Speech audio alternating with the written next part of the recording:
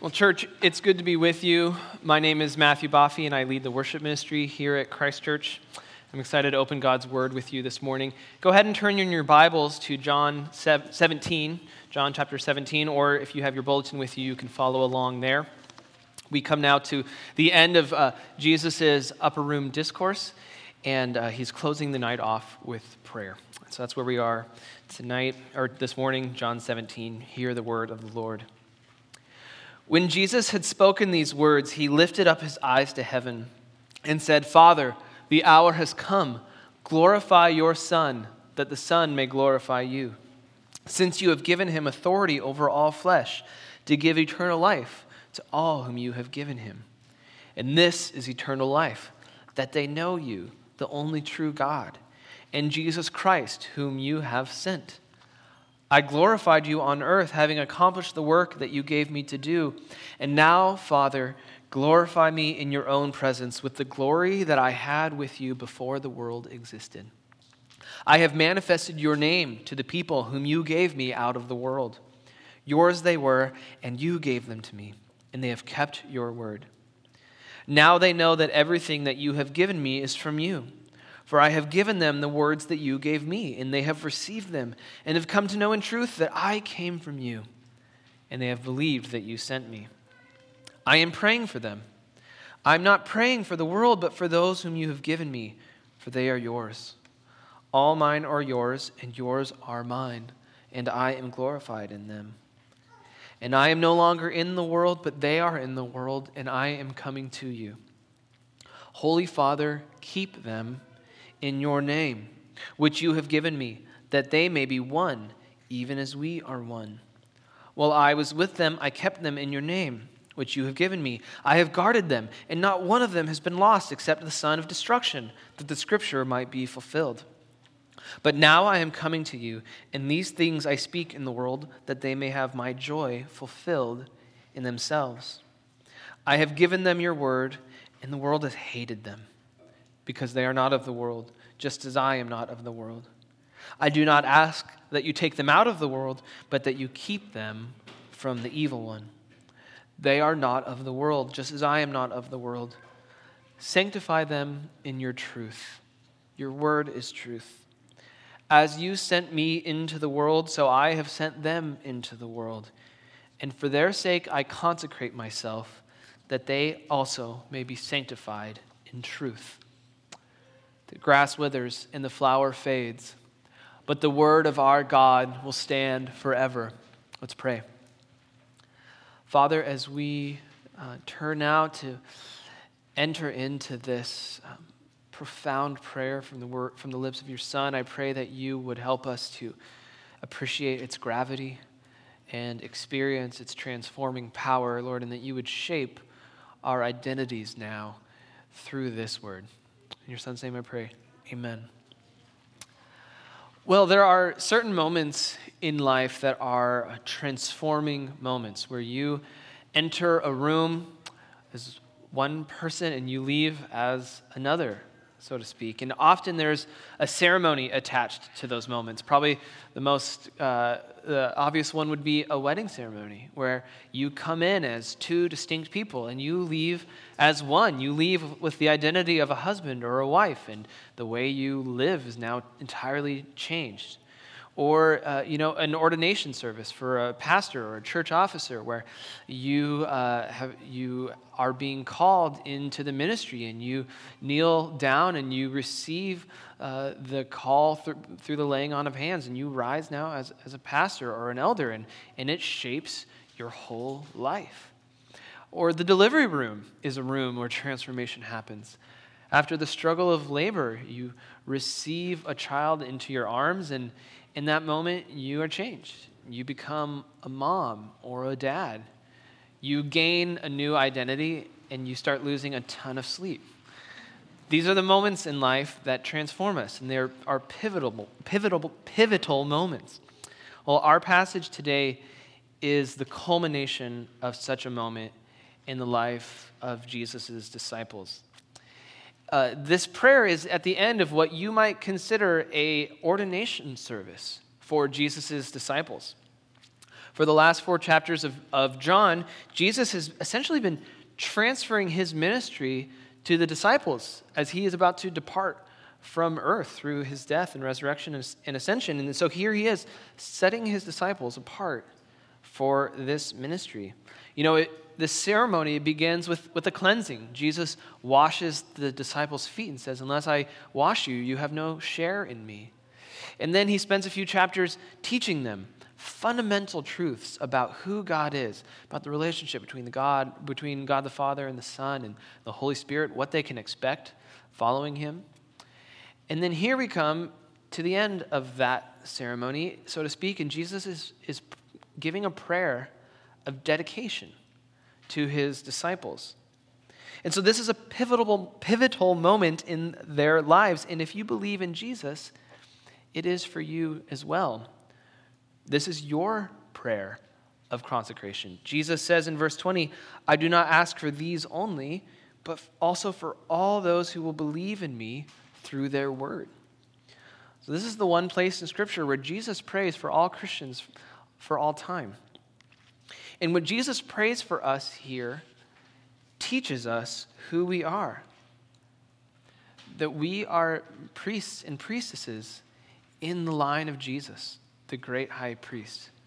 And so we're going to take this prayer in 2 parts. First, Jesus prays for himself, verses 1 through 5. And then second, Jesus prays for his disciples, verses 6 through 17. So Jesus prays for himself as our representative, and then Jesus prays for his disciples and us as his representatives on earth. So let's start with the first main point. Jesus prays for himself. I want to draw our attention to 2 particular elements about his prayer in verses 1 through 5. And the first is that Jesus prays for his glory. Jesus prays for his glory. Look at verse 1. He says, glorify your Son, that the Son may glorify you. Now, what does Jesus mean when he says this? What is glory here? It is his exaltation or his splendor. Look at verse 5. He says, glorify me in your own presence with the glory that I had with you before the world existed. Jesus is asking to be returned to his glorified state, and that the hour, that is his crucifixion, will be the hour in which that ascent begins. Jesus is about to reach the very bottom of his life, where he will empty the very last ounce of himself. You can imagine the life of the incarnate Son as a sort of downward parabolic curve, where where the Son existed in eternity past with the Father in glory. But as Philippians says, Jesus emptied himself by taking the form of a servant, being born in the likeness of men, and that he was so humbled that he went even to death, even death on a cross. So that's the very bottom of the curve. But this curve is still on a trajectory of glory. As the passage in Philippians continues, it says, therefore God has highly exalted him and bestowed on him the name that is above every name, so that at the name of Jesus every knee should bow, in heaven and on earth and under the earth. So Paul is teaching there what Jesus is praying here, that his humiliation would ultimately serve his exaltation, and not his only, but the Father's as well. And that leads us to the second part of this first part of the prayer that I want to draw our attention to, and that is the Son's partnership with the Father, how they are working in tandem. Look down at the text with me, verse 1 as an example. Glorify the Son, that the Son may glorify you. In other words, let my glory be your glory. Jesus and the Father are sharing glory. Or verse 2, watch the use of the word give here. You have given him authority over all flesh to give eternal life to all whom you have given him. So God has given Jesus authority to give eternal life. To whom? Those the Father has given him. In verse 4, I glorified you on earth, having accomplished all the work that you gave me to do. So the Father gives the Son work, and the Son glorifies the Father in doing the work. There is this perfect partnership. It's almost like Jesus is giving us a window into the eternal boardroom of God, where the Godhead is discussing its business, the mission, their mission and vision and aim, if you will. The vision to grant eternal life. The mission is Jesus' work, his teaching, his miracles, his death, resurrection, and ascension, his whole life. And the aim is God's glory. Because God's love is revealed, and his goodness is revealed in how he has moved heaven and earth to rescue us. He has even sent his own Son. So the love of God manifested on the cross is the glory of God. And so what Jesus reveals here is that his submission to the Father's will is ultimately in service to his and God's glory. Now, why would Jesus begin the prayer this way? What is it to the disciples and to us? Well, we need to know what the gospel serves and what our ministry serves. What is the ultimate end of this rescue mission from God? Well, the answer is God's glory and ours. Amen. Everyone is born pursuing glory. We were made for it. We were made to glorify God and to walk in his image, which is our glory. But in our sin, we have divorced those pursuits. We have taken our pursuit of glory over and against our pursuit of God's glory. And what this passage is showing us is that they are united in the life, death, and resurrection of Jesus Christ. That to do the Father's will is to glorify God and at once to ascend to glory. And so if we are to be sent out into the world as priests and priestesses in the line of Jesus, we must know that we are serving a cause greater than ourselves. As the folk prophet Bob Dylan wrote, you gotta serve somebody.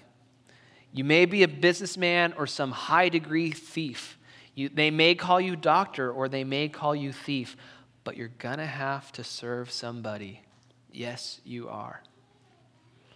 What Jesus is doing in this first part of the prayer is showing that he served God, and that if you are to walk in his ways, you serve God as well, and that the rescue mission of God results in the glory of God. We are not just spinning our wheels, church, in our life here on earth. We are caught up in the grand narrative of the world, the great why of all things, the glory of God. That is our purpose. Amen? Amen. Well, so in the first part of this prayer, Jesus prays for himself, and then he moves on to pray for his disciples. If we are to be priests and priestesses in the line of Jesus for the glory of God, what do we need for that service? Well, that's what Jesus prays for us. And there are three broad movements to this part of the prayer, and you can use these words as headings: given, kept, and consecrated. Given, kept, and consecrated. Let's start with the first one, given. Jesus prays for those whom the Father has given to him. Now, this giving language that we saw in the first part of the text between the Son and the Father, it continues here. In fact, there are 6 different forms of the word give, and if you trace them, what it essentially all boils down to is that God has given Jesus people out of the world to receive eternal life. And they receive that life by receiving the word of God that Jesus gives to them. So God gives the words to Jesus. Jesus gives the words to those God has given him. And the result is eternal life. Verse 6 says, yours they were, and you gave them to me, and they have kept your word. And what is that word? Verse 8, they have come to know in truth that I came from you, and they have believed that you sent me. The given ones are those who have received and kept God's word of salvation. And this part of the prayer, it takes us to the difficult but very important and ultimately comforting doctrine of election. The doctrine of election is difficult because it teaches very plainly that God gives some to Jesus for salvation, and others he does not give. Some he calls out of the world, and some he does not. And for centuries, Christians have wrestled with this high doctrine that goes beyond our understanding in terms of how to parse this truth with God's justice and goodness and even human free will, because we do believe or don't believe.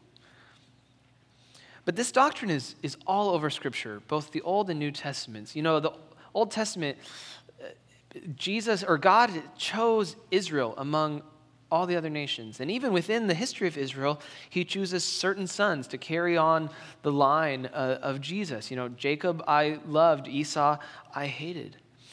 And then when we get into the New Testament, we see this doctrine everywhere, especially in the Gospel of John, where we are now. John 6 says, "All that the Father gives me will come to me, and whoever comes to me I will never cast out." Or John 10, "No one will snatch them out of my hand. My Father who has given them to me is greater than all." Or Acts 13, which I find one of the more convincing texts on this doctrine. Paul has preached a sermon in a city, and then the text says, "As many as were appointed to eternal life believed." So there were a certain number of people in that city appointed to eternal life, and that exact number believed. You see it in Ephesians and in Romans and in 1st and 2nd Peter. There's even a passage in Romans that anticipates our objection to this doctrine. We hear this truth that God chooses some and not others, and I think all of our hearts ask, what? That seems so unfair. How could a good God do that? Well, Romans responds to that objection this way: is there injustice on God's part? By no means. For he says to Moses, "I will have mercy on whom I have mercy, and I will have compassion on whom I have compassion." So then it depends not on human will or exertion, but on God who has mercy. The doctrine of election ultimately pushes you to have absolute confidence in God's character. That is the end of the road of this doctrine. You must come to a place where you believe that God is so holy and perfect and just that there is no fault in him, that he chooses some and not others. And this doctrine, though difficult, is also a comfort. And here is how it is a comfort. It is inseparable from the truth that your salvation does not depend on your will, but on God. Yes, we do believe in God to have salvation, but Scripture itself says that faith is a gift from God. Just as here, Jesus is teaching that those who believe in him are the same ones that God gave him. These things go together. And so the comfort of this doctrine is that you are not saved because you ascended to some special knowledge of God, or that, you whipped your will into shape to where you finally come to believe. No, it is because God gave you to Jesus for your salvation before the foundations of the world. I have an uncle who is dying of cancer.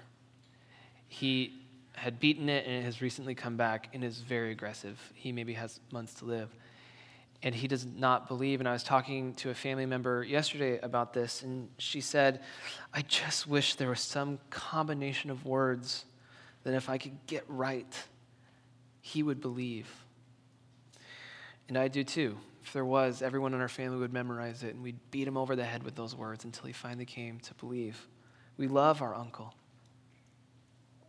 But here's where election can be a comfort amid true sorrow, and I don't think it erases the sorrow. I think it attends the sorrow. That it is not up to us to phrase things just right. If God has elected someone for salvation, that person will believe. He will remove their blindness so that they can see the good name of Jesus. And while it's a difficult pill to swallow, that God chooses some and not others, even that he might not choose someone we deeply love, we can rest in knowing that it's not up to us. It is in the hands of a perfect, loving, and just Father. So why does Jesus pray this? Why does Jesus include this truth about our being given to God in his consecration prayer? I think it's because if we are to go into the world as priests and priestesses in the line of Jesus, we must know that we were set apart by grace. There's nothing special about you or I that we were chosen for this ministry. It is a gift of God. The doctrine of election is about as close to the reality of grace as you can get. You are not here by your own doing. And so, as priests and priestesses, we preach the same grace that we were given. And I think it's important that we have a true experience with that grace. And if there's anyone in this room who does not believe, I want to give you a word of comfort and caution. Not to fall into some sort of mind game here, to try and, peer into the mind of God and discern whether you are elect or not. As much as Scripture talks about the doctrine of election, it also sends the salvation, the invitation of salvation to every address. For God so loved the world that whosoever believes in him shall not perish but have eternal life. Or the Lord is not slow to fulfill his promise, as some count slowness, but is patient toward you, not wishing that any should perish, but that all should reach repentance. God desires your salvation. So do you want to know if you are given to Jesus? Answer this question. Do you believe that Jesus is the Son of God who died and rose again for your sins? That is the confession of the elect. And so I invite you now in this moment to believe in that name. Well, so Jesus reveals in his prayer that we are given to him by God, and this assures us. And next, he prays that God would keep us. Jesus is leaving, and he is, in a sense, handing us back to the Father. And so we come to our second heading, which is kept. Jesus prays for our keeping. He begins his whole prayer for us in verse 6 by saying, I have manifested your name to those whom you have given me. And now in verse 11b, he says, Holy Father, keep them in your name. So in other words, I have showed them who you are, and they have believed. Now, God, keep them in belief. Keep them yours. Preserve them. And so we come to another comforting doctrine for Christians, which is the preservation of the saints, that God himself holds our faith together by keeping us in his name. Why do we need the keeping ministry of God? His guarding, his preserving, his protecting for our ministry. Well, based on what surrounds Jesus' prayer here, it seems that there are three needs that are met and are being kept by God. And those are unity, joy, and protection. And yes, I am now preaching a subpoint of a subpoint. So stick with me. The first need that is met and are being kept by God is our unity. At the very end of verse 11, Jesus says, keep them in your name that they may be one, even as we are one. For the last several chapters, Jesus has been unfolding how it is that he and the Father are one. Their words are one. Their ministry is one. Their glory is one. Well, there is a risk that the disciples will fracture and so obscure the oneness and unity of God. But so long as they are in the name, they are one. There's a Dietrich Bonhoeffer quote where he is describing Christ as the mediator between people. He says, Christ stands between us, and we can only get into touch with our neighbors through him. Christ is what believers have in common. It is what unites us. Our disunity comes when we set up a different mediator between us. Who did you vote for? Or who do you read? Or what do you think about X topic? And while some of these things do matter for the Christian life, we must be very careful not to displace ourselves from the name that is above all names to any other name, and therein make enemies of each other. Have we not experienced that this year? The path to unity is the path to Jesus. Church, it is so beneath us to quibble over small matters. That is not the work of the one unified royal priesthood of God. We are fellow priests and priestesses with a mission. And so we need unity, and we have that by being kept in God's name. Another need that we have, which is met in his keeping ministry, is our joy. Our joy. Look at verse 13. Jesus prays, "These things I speak in the world, that they may have my joy fulfilled in themselves." How can we possibly have joy when we are being sent out into a world that hates us, as the scripture says? The answer is that we are united to Jesus, and so we have his joy. It is not a circumstantial joy, it is a personal joy. Psalm 16 says, "In your presence there is fullness of joy." Where is our risen Lord? In the presence of the Father, in his joy. There's a famous quote by an author, G.K. Chesterton, at the end of his book, Orthodoxy, which I would strongly commend, where he is talking about the emotions of Jesus. And he writes this: "There was something that he hid from all men when he went up a mountain to pray. There was something that he covered constantly by abrupt silence or impetuous isolation. There was some one thing that was too great for God to show us when he walked upon earth. And I have sometimes fancied that it was his mirth or joy." Jesus was a man of sorrows and acquainted with grief. And I wonder if that was his holiness rubbing up against the brokenness of the world, the response of which is grief. But it seems Jesus carried in him an inner heat of joy because of his communion with the Father. And what Jesus is praying for us too is that we would have that same inner heat, that quiet internal vault of confidence that we know to whom we belong and where we are going and the ministry that we have, and so that we can have true joy in the midst of a difficult life as priests in a world that hates us. And so that is another need that is met and are being kept by God. And then lastly, we have the need of protection. Verse 15 says, "I do not ask that you take them out of the world, but that you keep them from the evil one." Though it's true that Jesus has overcome the world, Scripture teaches that there's a sort of residual cosmic struggle between the evil one and God. 1 John says the whole world lies in the power of the evil one. The evil one does have true power to afflict true harm.